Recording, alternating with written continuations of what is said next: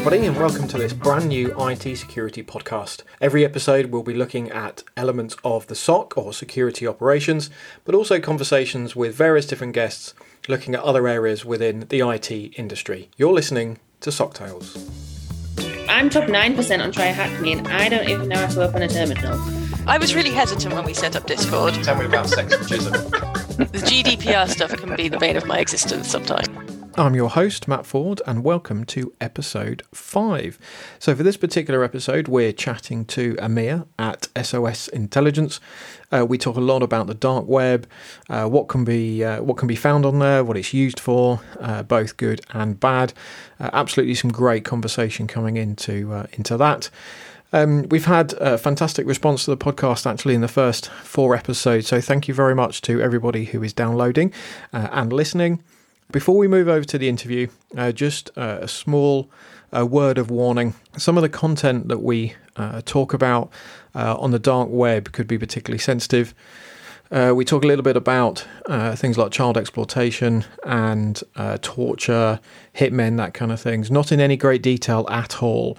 But I appreciate that some of those topics can be rather sensitive. So just a quick warning as we go into the interview. It was great chatting to Amir, and we're actually talking about see if we can get him back on at some point as well. So without further ado, here is my interview with Amir at SOS Intelligence.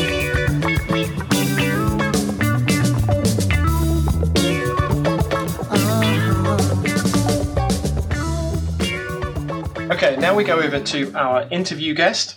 For those of you that have been interested in topics such as the dark web, seems to be a bit of a clandestine area, and I know a lot of people are interested in such a thing. We have Amir from SOS Intel, and we're going to run through some of the work that he and his company does and talk on some of the more finer points potentially of the dark web and see what kind of stories we can come up from Amir. So Amir, welcome to SOC Tales. Thanks very much, Matt. It's a pleasure to be on your show. Really, and an honour to be invited. Yeah, you're right. I'm Amir. I'm from SOS Intelligence. I'm the founder CEO of the company. Well, welcome aboard. I'm really grateful that you said yes when I pinged you a message on Twitter to get you onto the podcast. So, thank you very much indeed. For those that are not really too familiar with either yourself or what SOS Intel do, before we get into some of the more juicier parts of dark web conversations, are you able to give a little bit of an introduction to yourself and what the company does? I would love to. Yeah. So we're a digital risk monitoring company. We specialize in real time threat intelligence. So what we do is we essentially have our fingers in many pies and hacking forums and Telegram channels and just a whole bunch of different sources that we specialize in the ability to tap into in an autonomous and continuous way to ingest information into our platform. What we do is we enable threat intelligence and analysts and SOC teams to get contextual information about matches that have occurred that are relevant to them. So it could be their company's email domain has flagged up on a breach record, or somebody's discussing their company on a hacking forum for whatever reason. That will give them real time flag as to what that conversation is and the actual raw archived content of what's triggered. Alongside that, we do the kind of bread and butter crawling and scraping of the dark web as well.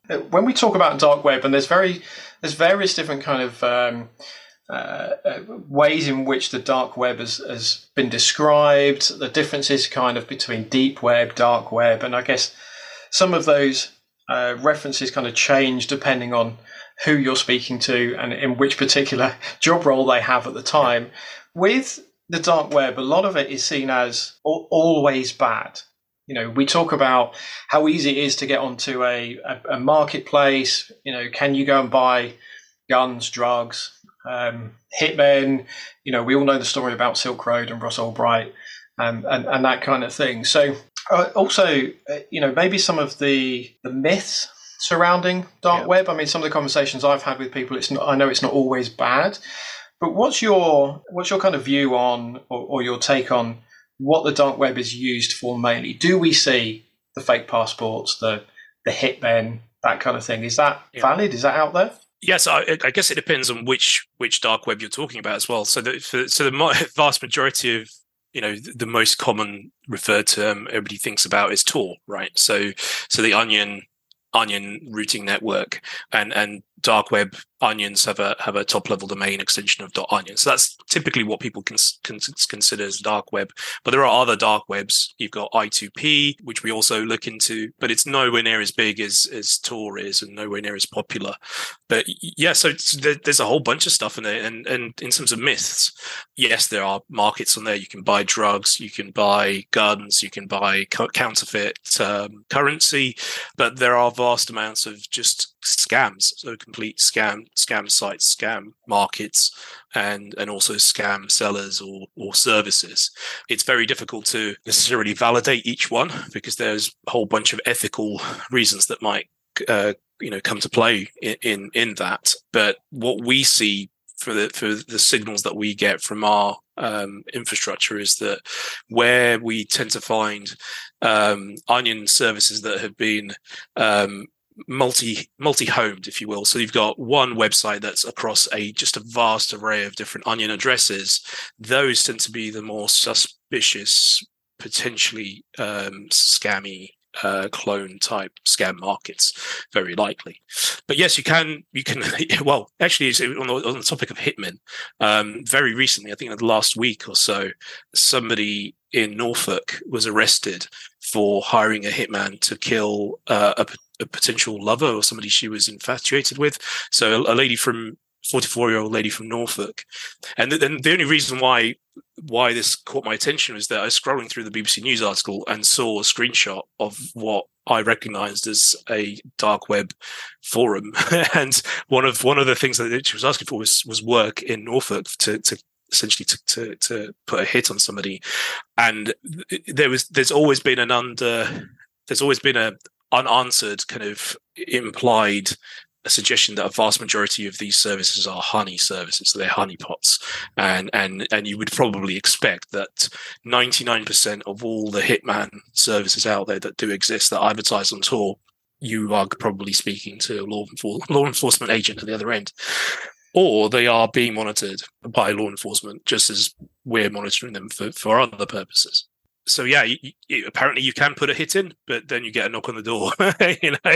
So yeah, it's very difficult to discern what's real or not, unless there is a reputation behind a marketplace, and they typically will be with the larger ones where there's a whole ecosystem that sprouts around that, and you won't get that with other marketplaces that are scams, and they won't have necessarily the ecosystem of escrow services. And escrow, for those who don't know, is basically payment through a third party source where you basically put money in trust until you confirm that you've received the funds, and typically if there is a market that's scammy and they also advertise their own escrow, the escrow is probably fake itself.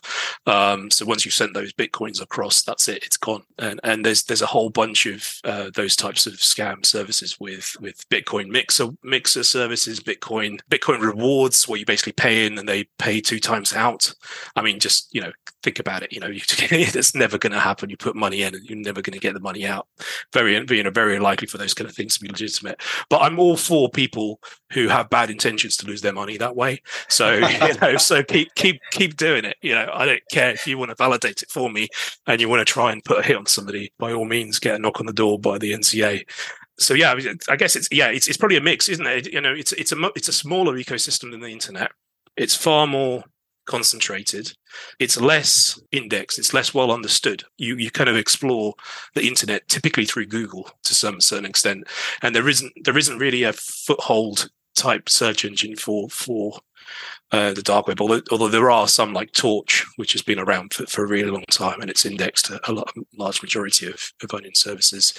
But yeah, do you think it's fair? I mean, sometimes when I'm chatting to people with it, and we had my nephew came in and did some work experience with me last year, and this is one of the things that we were talking about, access to the dark web. And my sister was like, well, if you show him how to use Tor, is he going to go and see things that he shouldn't be seeing? And my kind of answer to that was, there isn't really any indexing to it. You're very, very unlikely to stumble across something really nasty, it's more of a case you're going to have to try and go out and try and find it. Obviously, with onion addresses, it doesn't really give any indication of what it is. So if you're clicking random links, right, you're going to get through to stuff. I would say I would urge anybody with caution if they're going to approach browsing Tor like that, because the likelihood of you landing upon a child abuse site, they do not hide behind a login screen or age verification. It will be there. It will be very obvious, and it's horrifying, and it's absolutely disgusting. So the likelihood of you being able to click across is probably quite high, and probably by mistake as well. As you said, the onion domains are not very transparent as to what the site is, unless it's a vanity domain, in which case the operators have used basically a brute force method to generate a vanity address. That the first sort of 4 or 5 letters will be that of what the service is. So, for example, Facebook, their onion domain starts with Facebook, so that it's possible that way. But again, the child abuse type stuff is extremely prevalent, and it's hosted behind, as I said, those kind of clone multi-homed onion addresses. So navigating around it can be a bit of a minefield, and Tor, or at least Tor has that feel of the very early 90s internet, where you're kind of navigating through topic lists like Yahoo used to have. I don't know if you remember, like it would be like archery and fishing, and then like computers. I am that old to remember. Yeah. Yahoo, yeah. So it has that feel of it. But there are, as I said, established search engines like Torch that do index the dark web, but it's also very transient. I guess that's another thing to point. It's slow and transient. So sites that are up or were up last week aren't up anymore, and then may never return, or return, in a few days' time or something like that. So, yeah. So you have the more. I'm going to use the word nefarious. I mean, it's clearly a lot stronger than that, but you have that really dark side to it with the content that you just kind of mentioned there. Things like the hitmen and the guns. My expectation, as you say, most of those are going to be kind of honeypots type environments, because that's the more serious crime. I can imagine the FBI or law enforcement either kind of owning those sites or having those as a honeypot. On the kind of lower scale of the criminality aspect is things that where data's maybe been brought in from breaches, so credit card information from phishing, that kind of data that's out there. I see that for sale on breach forums all the time, breach.io, or whatever kind of level domain they're using, because it keeps getting shut down. Those kind of sites, that data again seems quite prevalent, and we as a security industry are always told that if your credit card gets cloned, it's going to be for sale, $10, and you can buy 100 that have all got 10,000 credit on them or whatever. How accurate is that? Are those again going to be honeypots, or is that kind of data more prevalent? And I guess what we're told is that more accurate. Yeah, so there's absolutely carding markets out there that are legitimate and credible. There are a vast majority of them that are scams. Now, whether they're honeypots, I can't say or not. Obviously, it's really difficult to validate unless you've had that knock on the door or have lost your money. And we're not about to go around, paying thousands of dollars just to test a service out. That's not what we do as a business. But in terms of we actually did a bit of research to see what are the average prices out there, and see how much for $1,000 how much would it cost to buy in terms of real counterfeit currency, and the prices do vary greatly, and it depends on what site you go to actually buy stuff from, and obviously we kind of assumed that we filtered out the most obviously potential scam sites, and took the ones that we believe to be credible services, obviously. But even with that, it's difficult to absolutely guarantee that you're not going to get scammed. But yeah, I mean, in terms of counterfeit money for $1,000, you're looking at about just under $400 for $1,000 worth of counterfeit money. So it's probably less than half that of the value of the counterfeit funds, which can make it kind of attractive, because you're kind of doubling your money almost straight away. That is obviously unless you get scammed or the money then gets caught in the transaction or whatever. But yeah, I mean, money, the price of things on the dark web varies greatly, and the higher end of the services are the initial access type services. So the paid for insiders. So somebody who's in the company and is disgruntled and wants to offer their services to access an organization, or if there are known valid credentials to an organization through RDP or VPN or something like that.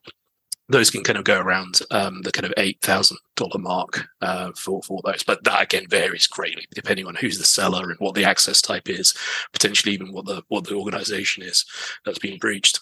I know we talk a lot about the negative side or the darker side, and I guess this is a little bit of a two-part question, because there's also a more positive side from my understanding of that dark web, in the fact that it's enabling people that are in environments where it's not too easy to share information, journalists that may be within war zones or in countries with a notable firewall. But there's also that aspect in there for whistleblowers, journalists to try and share that kind of information. So that's also a positive side. So it'd be interesting to get your take on that. But then the other part of that question would be exactly how anonymous is your access? I've seen people talk about in great detail how you need to be able to only access Tor via tails on a USB key, make sure it's encrypted, stick it into a VM.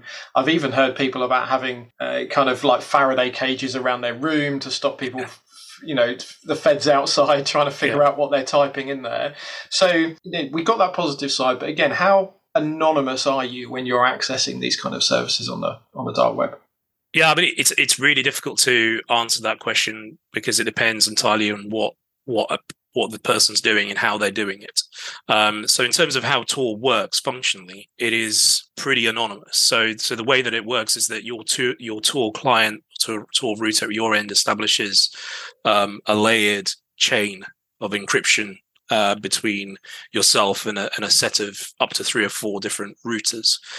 So if you kind of think of it as an analogy, if you were to send or receive a message, so let's say you put a letter inside an envelope, it's basically an envelope inside an envelope inside an envelope inside an envelope. And when you pass each envelope down the chain of routers, that router next to you knows where it's come from, and then it opens up that envelope and knows where the next envelope needs to go to, and then it passes it on and passes it on. So anyone apart from the start and the finish don't know where the source is and where the destination is that message is going, because they can only see the address of the layer that they're opening in terms of that envelope. And that's why it's called onion routing, because it's peeling back the onions of that message. And eventually, if your message hits a internal onion service, it would have never left the Tor network. So it would have, if you're not hitting an internet web address, you're never going to go through an exit node. So in that respect, it's encrypted end to end, and the network itself shouldn't know where the message has come from, where the message is going to. And then it all then boils down to, operational security of your browser. If you're using Tails and you've got, routing only from within that default route down the Tor router and nothing else. I've seen in the past where law enforcement has used various tricks like opening a WebSocket within the browser to get a out-of-band connection out, which then negates the SOC's reverse proxy through the browser and goes out through the internet. So you can get a callback essentially from a whole bunch of clients that have hit a Tor website of their real web address. So that's why you kind of need to make sure if you are browsing Tor and you're doing something that you need to preserve your anonymity, that all of that traffic goes through one point, that your session doesn't store cookies, and that you can kind of just get rid of it and burn it. Every time you use it, you start afresh. So you've got that USB live image, which is a really good idea. But then you have obviously the point of whatever connection you're using, your ISP knowing that you're pushing Tor traffic out. And it depends how serious is that, how much of a concern is that from a government spying on you. So if you are in in those countries, it's very likely that the government actually knows that you're using Tor, because they can see your 3G, 4G connection tunneling that SOC's traffic out to a Tor node. They might not be able to see what you're doing, but they can build a picture of basically everybody who's using it potentially, and which subscriber number that is. So there's a whole bunch of stuff. So I'm not going to kind of like detail every single thing that you could do, because it might enable crime potentially, but it's to I guess to answer the question, it is to a good degree anonymous, so long as you preserve and maintain your operational security, depending on what you're doing. And obviously, you can only be anonymous as much as you're transacting with untraceable cryptocurrency and you're not using your real name and your real identity to ship something to. Because as soon as you do that, then that's it. All of that OPSEC and all of that router magic and all that lockdown stuff is all gone out the door, because that's it. You've just identified yourself in that session. So, yes, I mean, law enforcement, it's a cat and mouse game, right? They use tricks and methods and techniques to exploit certain, or have done so in the past, exploit certain weaknesses within the Firefox browser that might be an embedded, Tor browser to de-anonymize users, and you would expect a vast majority of Tor exit nodes to be tapped by intelligence agencies. It just makes sense, right? And potentially internal routers as well to be logged and tapped. Yeah, so I guess it's a big picture that law enforcement would have to kind of put together the whole kind of analogy about being a jigsaw and all those parts. I've heard stories about, as you say, something within the browser. I think I remember something along the lines of some kind of Adobe update was done out of band and managed to leak some information or some internal information regarding the end users. I mean, there must be a huge number of users within Tor. The law enforcement, I guess, have only got so many resources in there, so they're going to obviously kind of concentrate their time. And as you say, I would expect the majority of the exit nodes to be monitored. Yeah, in some way from some kind of in law enforcement, depending on where they are within the world. So when we look at some of the malicious activity and some of the monitoring that you and your company are doing there, I've seen some of the tweets that you've put out. Absolutely, I shall link through to your Twitter. It's a great source of information for everybody out there to go and follow. But things like the phishing, I've seen a lot of times when you are actively picking up phished credentials from the web.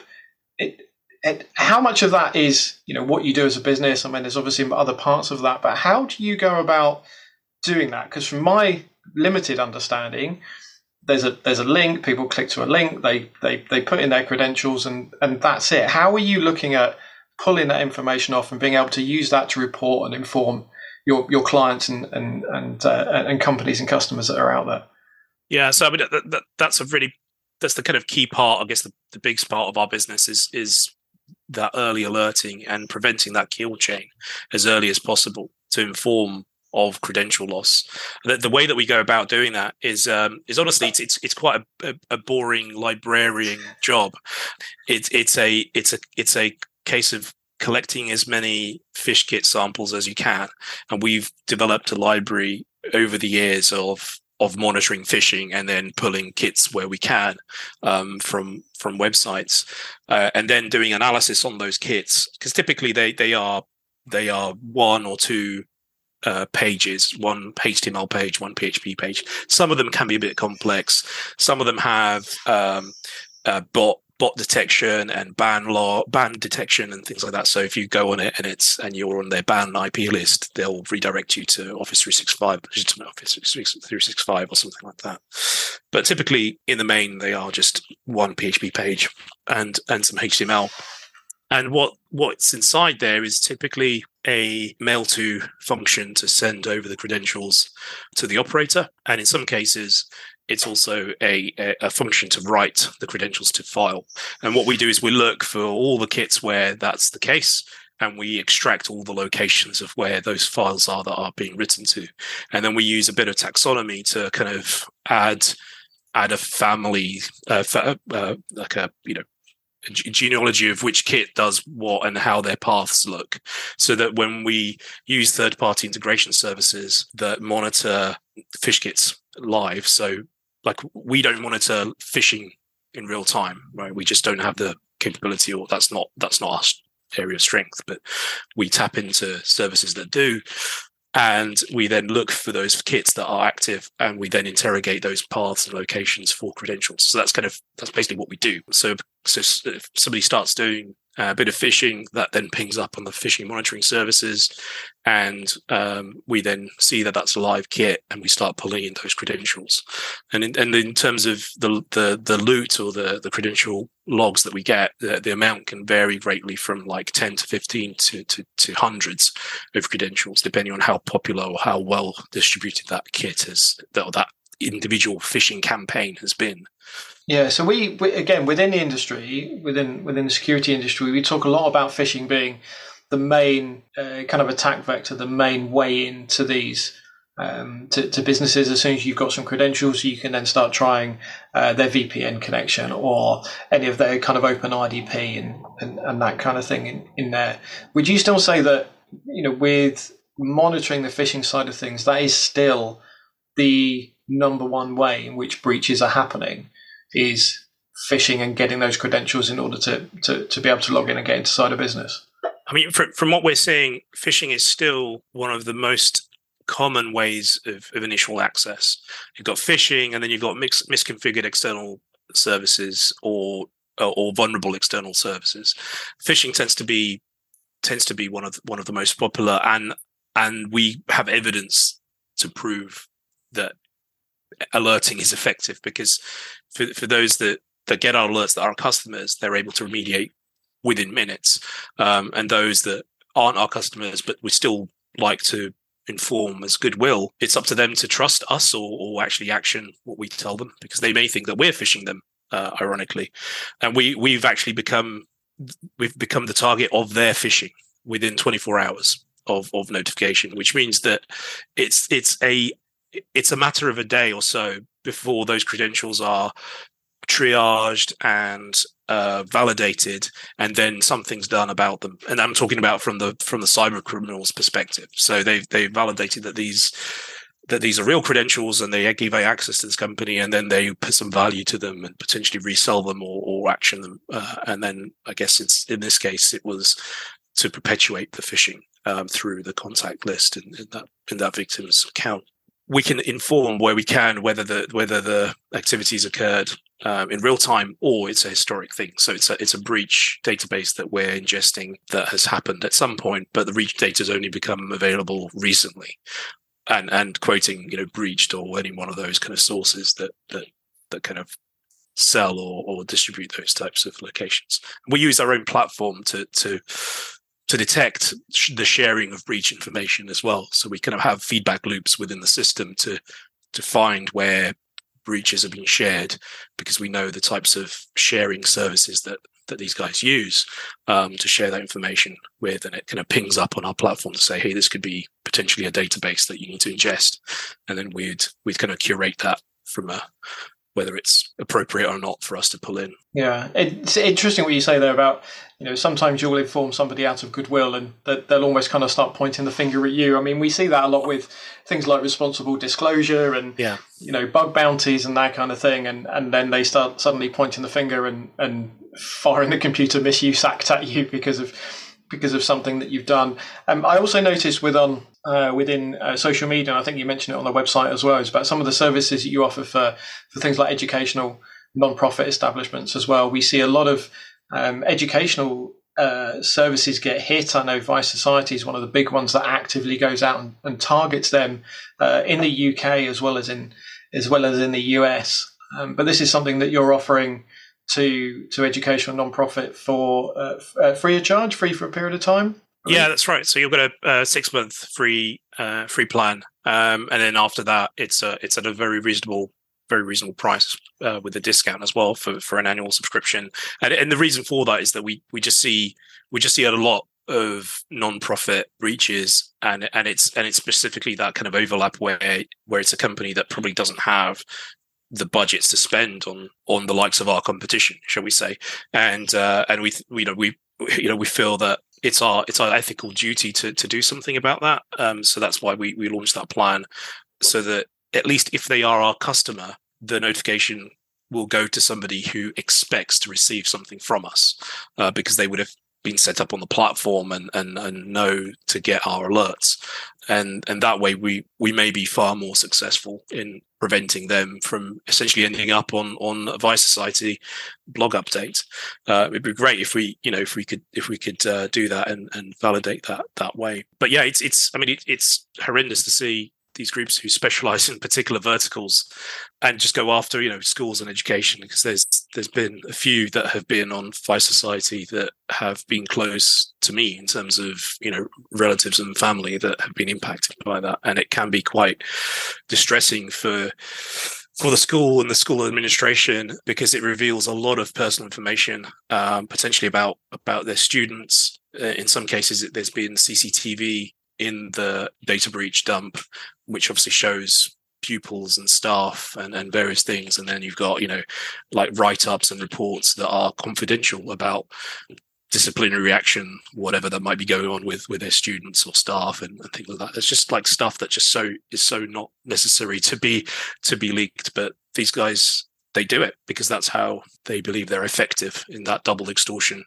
Yeah, and as you say, some of that content and some of that data, I mean, I was just about to say, as a parent, it doesn't even matter as a parent, just the understanding of some of that data that's out there.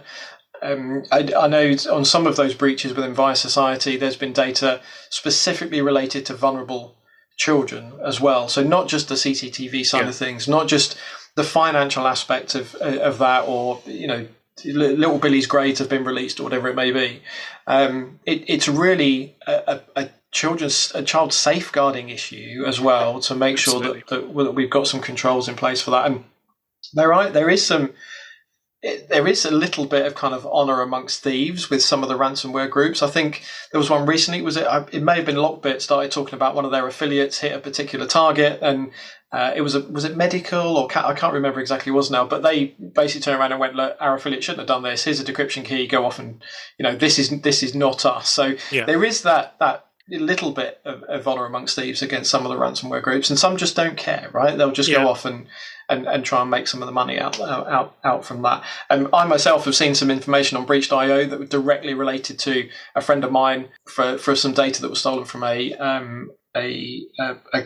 car dealership, and it had all the details about their address and the car and their services and everything else. It was just PII, thankfully, but still some of the information there, and still something that we could see.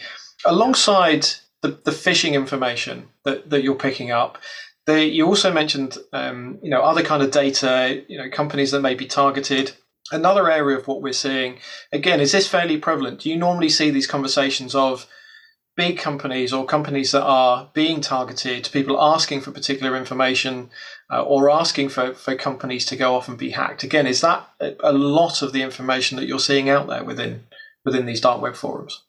It certainly makes up a percentage of it. I wouldn't say it's a lot, but there are definitely topics out there of threat actors claiming access to certain organizations, or people offering one way or another, either offering access or offering to pay for access. So that certainly does happen, and we've seen it with our customers where we've picked up certain chatter or certain information just ends up on a paste in a list of other sites or other domains. And you kind of have to unwrap the context about what that is and what that means. So being able to inspect or tap into in real time every single post and thread that occurs on just a vast majority of forums is extremely beneficial from monitoring that kind of adversary communication aspect of things. Because what you'd hope not is not to see that, but if it does, and there's a thread that relates to your company, you're obviously going to be able to react a lot quicker than not knowing, and then it's too late or you've been breached. So it definitely helps having that awareness. Yeah, I was going to say, some of the threat intel that we see that SOCs are ingesting, it's going to be your IOCs. Here's a hash for a particular malware family or particular malware campaign. And some of the threat intel platforms out there are extremely good at being able to collate and offer a lot of that information out there. But some of the conversations I've had with customers when they kind of talk about dark web monitoring, I think they kind of shrug their shoulders a little bit, and they're kind of like, well, we don't we don't really know what's there, so we don't really understand where we can put that kind of threat intel budget into that. But it sounds like it's a quite a significant benefit to what the SOC are seeing. I think historically people have gone, oh, well, if it's on the breach forum, then it's already happened. We already know about it. They've already had their IR teams involved. They've decided not to pay up or whatever, and it's gone on. And it's almost kind of like after the fact. But it sounds like the information that you're able to pick up there is incredibly kind of proactive with giving the businesses a proper kind of heads up to what's likely to happen or whether they're being targeted on something. That's right, and I think it's the immediacy of the information that's important. Having access to it in real time is definitely helpful from an incident and triage point of view, but also the value that we add is that of how many people do you really have to employ to sit there pressing F5 all day on loads of forums, and we automate that collection side of the intelligence lifecycle. So we take that problem away. And this is more talking to the more mature kind of organizations with dedicated threat intelligence teams, where they can put in a bunch of keywords in that they want to monitor specific to their organization's infrastructure or firewall technology, and to see what may be being discussed. So, for example, a brand of firewall plus exploit or plus vulnerability could unravel some chatter about somebody that's found something like that. We also tap into discussions about CVEs. So we publish a free CVE top 10 blog on our website automatically every week. And that's just all the CVE chatter gathered, aggregated from all of the feeds that we pull in from. So across the dark web, Telegram, and all the OSINT feeds, and looks to see, if it's a discussion about potentially building a proof of concept or exploit or functional exploit code. And that's quite helpful. And at the moment, there's probably no surprise that the ESX one is the most talked about, and it's number one on the list at the moment. But it could be, it could be a helpful overlap across potentially impacted systems within an organization to say, look, somebody on XSS is talking about this, and we've got this technology. We might want to do something about it. We run Jira XYZ, so we should probably look to patch it because they're working on a vulnerability, or they're talking about validating a proof of concept on this forum, and here's the actual post that SOS has pulled in, for example. That's kind of how we we see a lot of the vulnerabilities that are out there. You mentioned CVEs and that kind of thing. It seems to come in peaks and troughs. There seems to be a flavour of the month, whether that be the SolarWinds, whether it be the Log4j, whichever camp you're in on pronunciation. Now with the ESXi stuff that you were talking about as well, there always seems to be something. There's always going to be something there that's slightly new, whether you want to call it an O-Day or whatever else, but there's always going to be something there that is going to be part of that conversation that we as on the defensive side need to be able to think about, need to be able to mitigate, need to be able to do that risk assessment, which is a great way of bringing that information into a SOC, I think, and as part of the threat intel. Do you see the ransomware groups that are out there? Do you see a commonality in the way in which they have their tactics and techniques, the ways in which they actually perform some of these attacks? Are they always looking for the brightest and newest vulnerabilities, or are they still following Kevin Mitnick's demos and looking at the MSO8 vulnerability on Windows XP machines, or somewhere in between? Are you seeing a kind of a trait for some of these groups? So they're all really separate and individual in how they deal with it? So the really, really big groups like Lockbit and Xconti and Hive, and they are formed of various layers and affiliates. So what you'll typically have is just a large amount of disparate groups who affiliate into Lockbit, who would be doing the initial access, and their techniques and tactics and procedures can vary greatly. But for the most part, they're not necessarily all hunting for the same 0 day and all the hunting for a 0 day as a method of access. They are looking for the lowest hanging fruit. And what we saw in the kind of October 2020 or earlier was the use of the exchange vulnerability and exploitation, and that impacted a vast amount of organizations. And there was a bit of a delay in as much as the uptake of that for ransomware.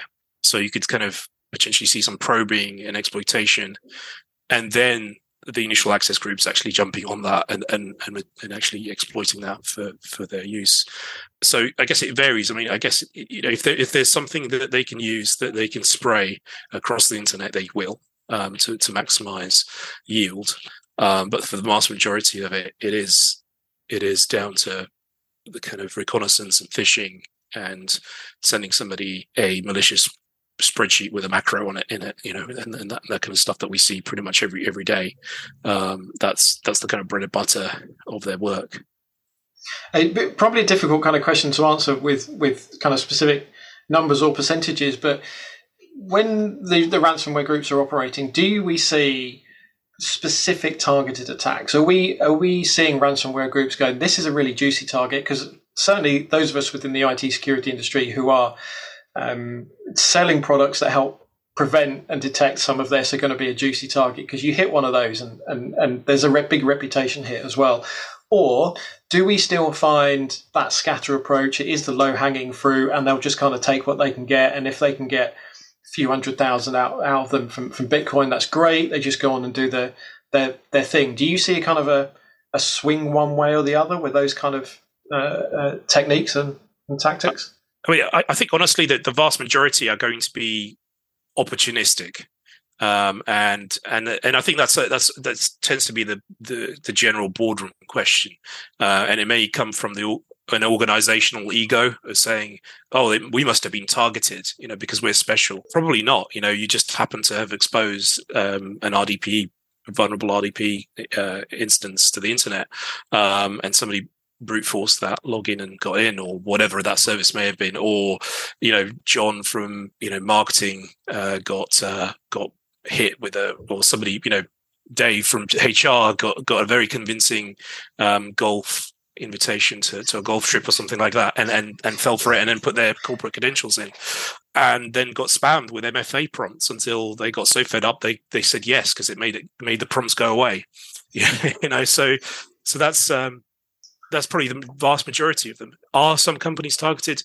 Very likely, yeah. But I'd say it's a smaller percentage, and I think it's probably because the just like sales, the baddies are probably approaching it as a numbers game as well. So the wider they cast the net, the more probable the numbers are going to be, rather than them kind of sitting in a boardroom, if you will, somewhere and going, right, okay, which company shall we target now? Let's target whatever name, and then they kind of go, to pull all their might and effort in, and all of their hackers go off and start, directory enumeration and subdomain enumeration for every single host that might exist on that network or whatever.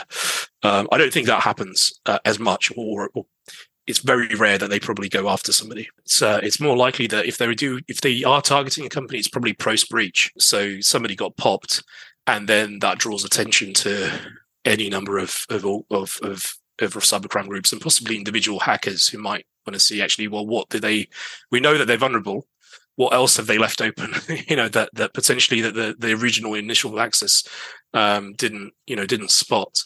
So that's possible. That's probably more likely than kind of assigning up a name on a board and then hitting them with a dart or something like that.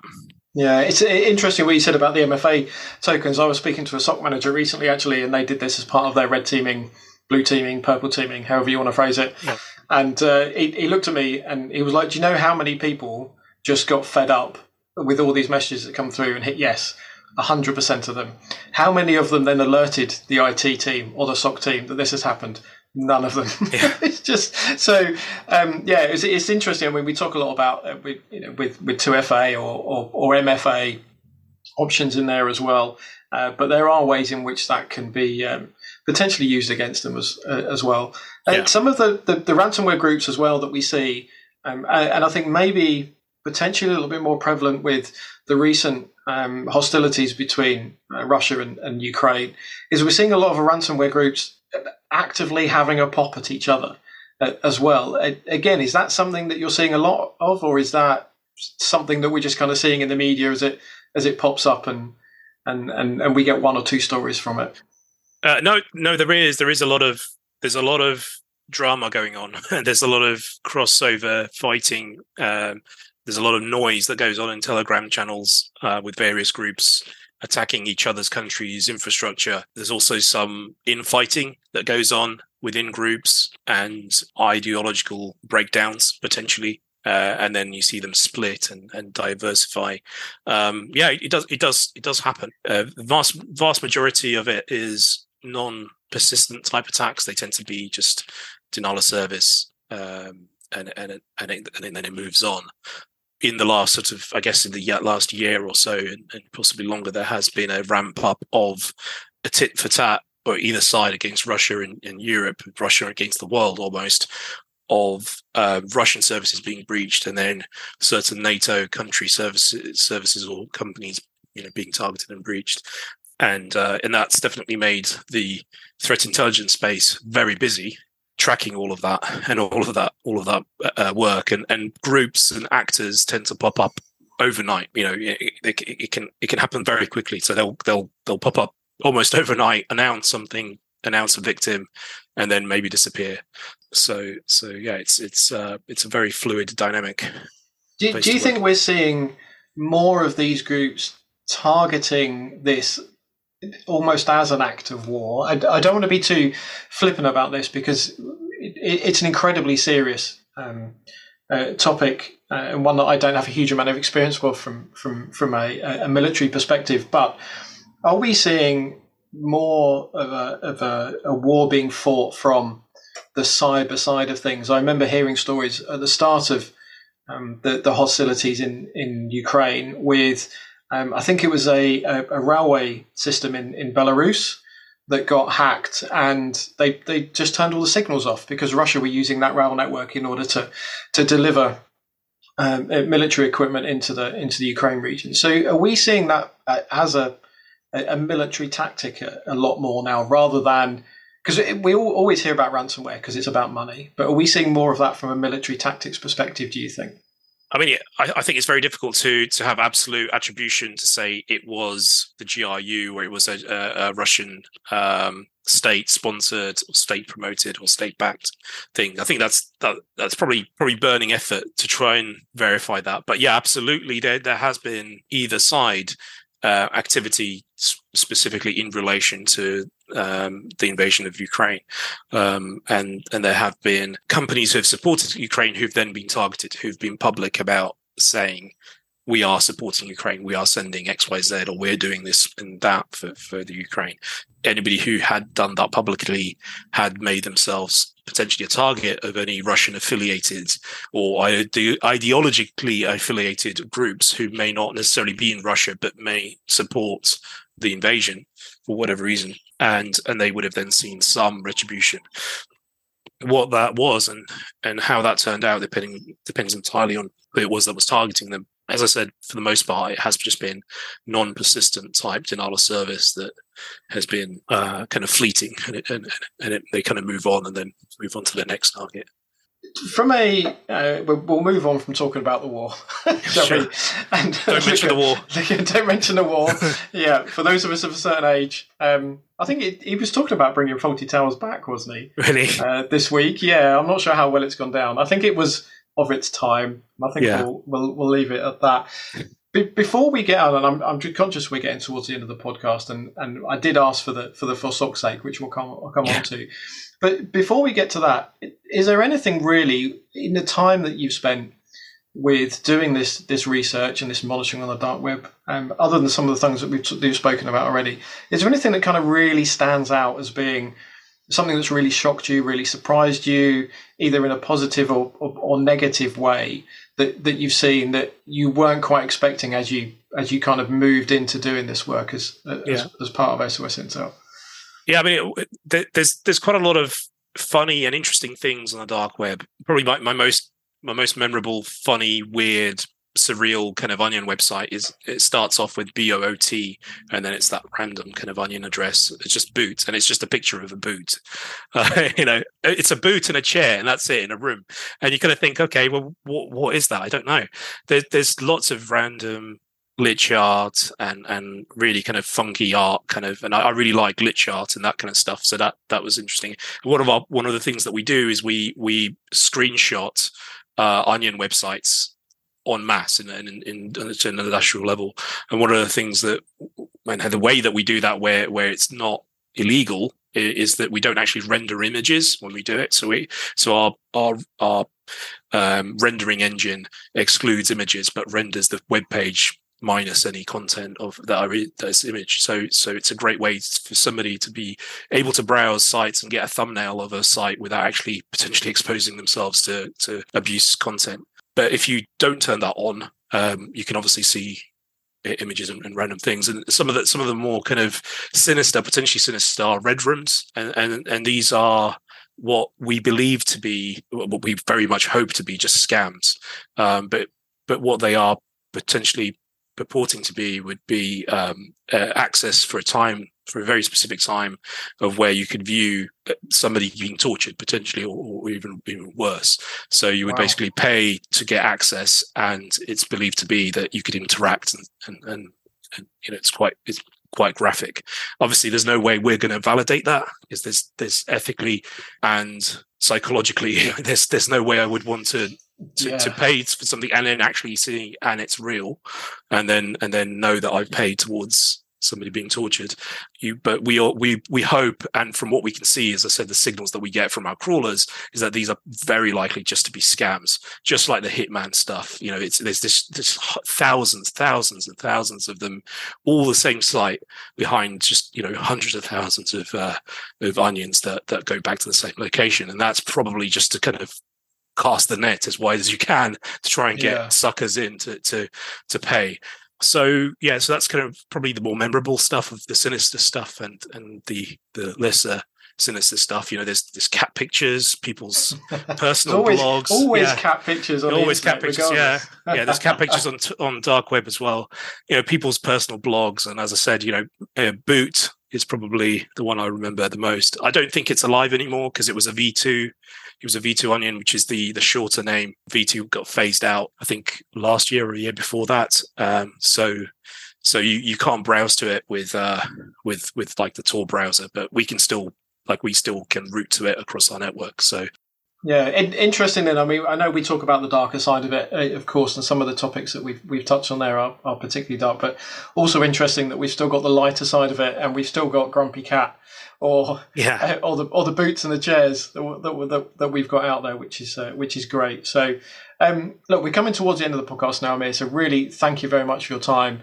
I'm sure you're aware, because we mentioned this as part of our prep call recently, but the for sock's sake section, where we look at something that would be, part of your experience, maybe that something's gone horribly wrong, or something that you've seen that has pretty much just made you stand there and shout, "Oh, for fuck's sake!"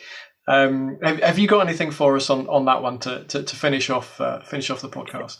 Yeah, I think so. That, it was in the very early days of setting up the company. I'd worked maybe 2 nights in a row or 3 nights in a row overnight, trying to deliver some updates and optimizations to our dark web crawler engine.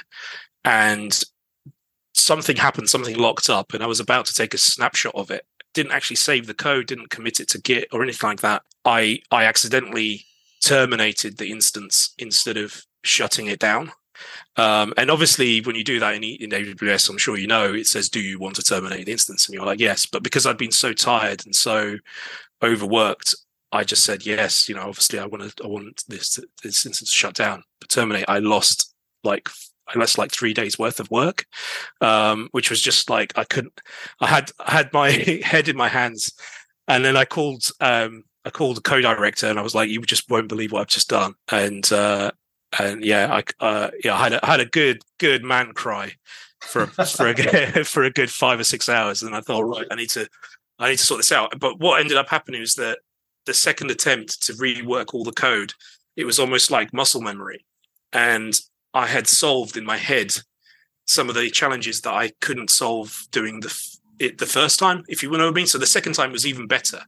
And it took me less time because I'd already done it once. So it was really weird. And I was quite happy with myself in the end. So, and then from then on, like, it was like, right, snapshot everything, commit everything, double back up everything, and make sure that it's in 3 locations and you can recover, 2 different ways or something like that. So that was a really good wake up session. But yeah, that definitely made me say for SOC's sake. Yeah, it's great that it worked out better towards the end. But yeah, once you've been burnt once, as you say, it's double checking, triple checking everything. Exactly. Hitting save after every word that you typed. Yeah. I've been there and done that. Look, Amir, it's been fantastic talking to you. Thank you so much. Thank you so much for being on the podcast. Thank you. Thank you so much. Thank you for inviting me. It's been a pleasure.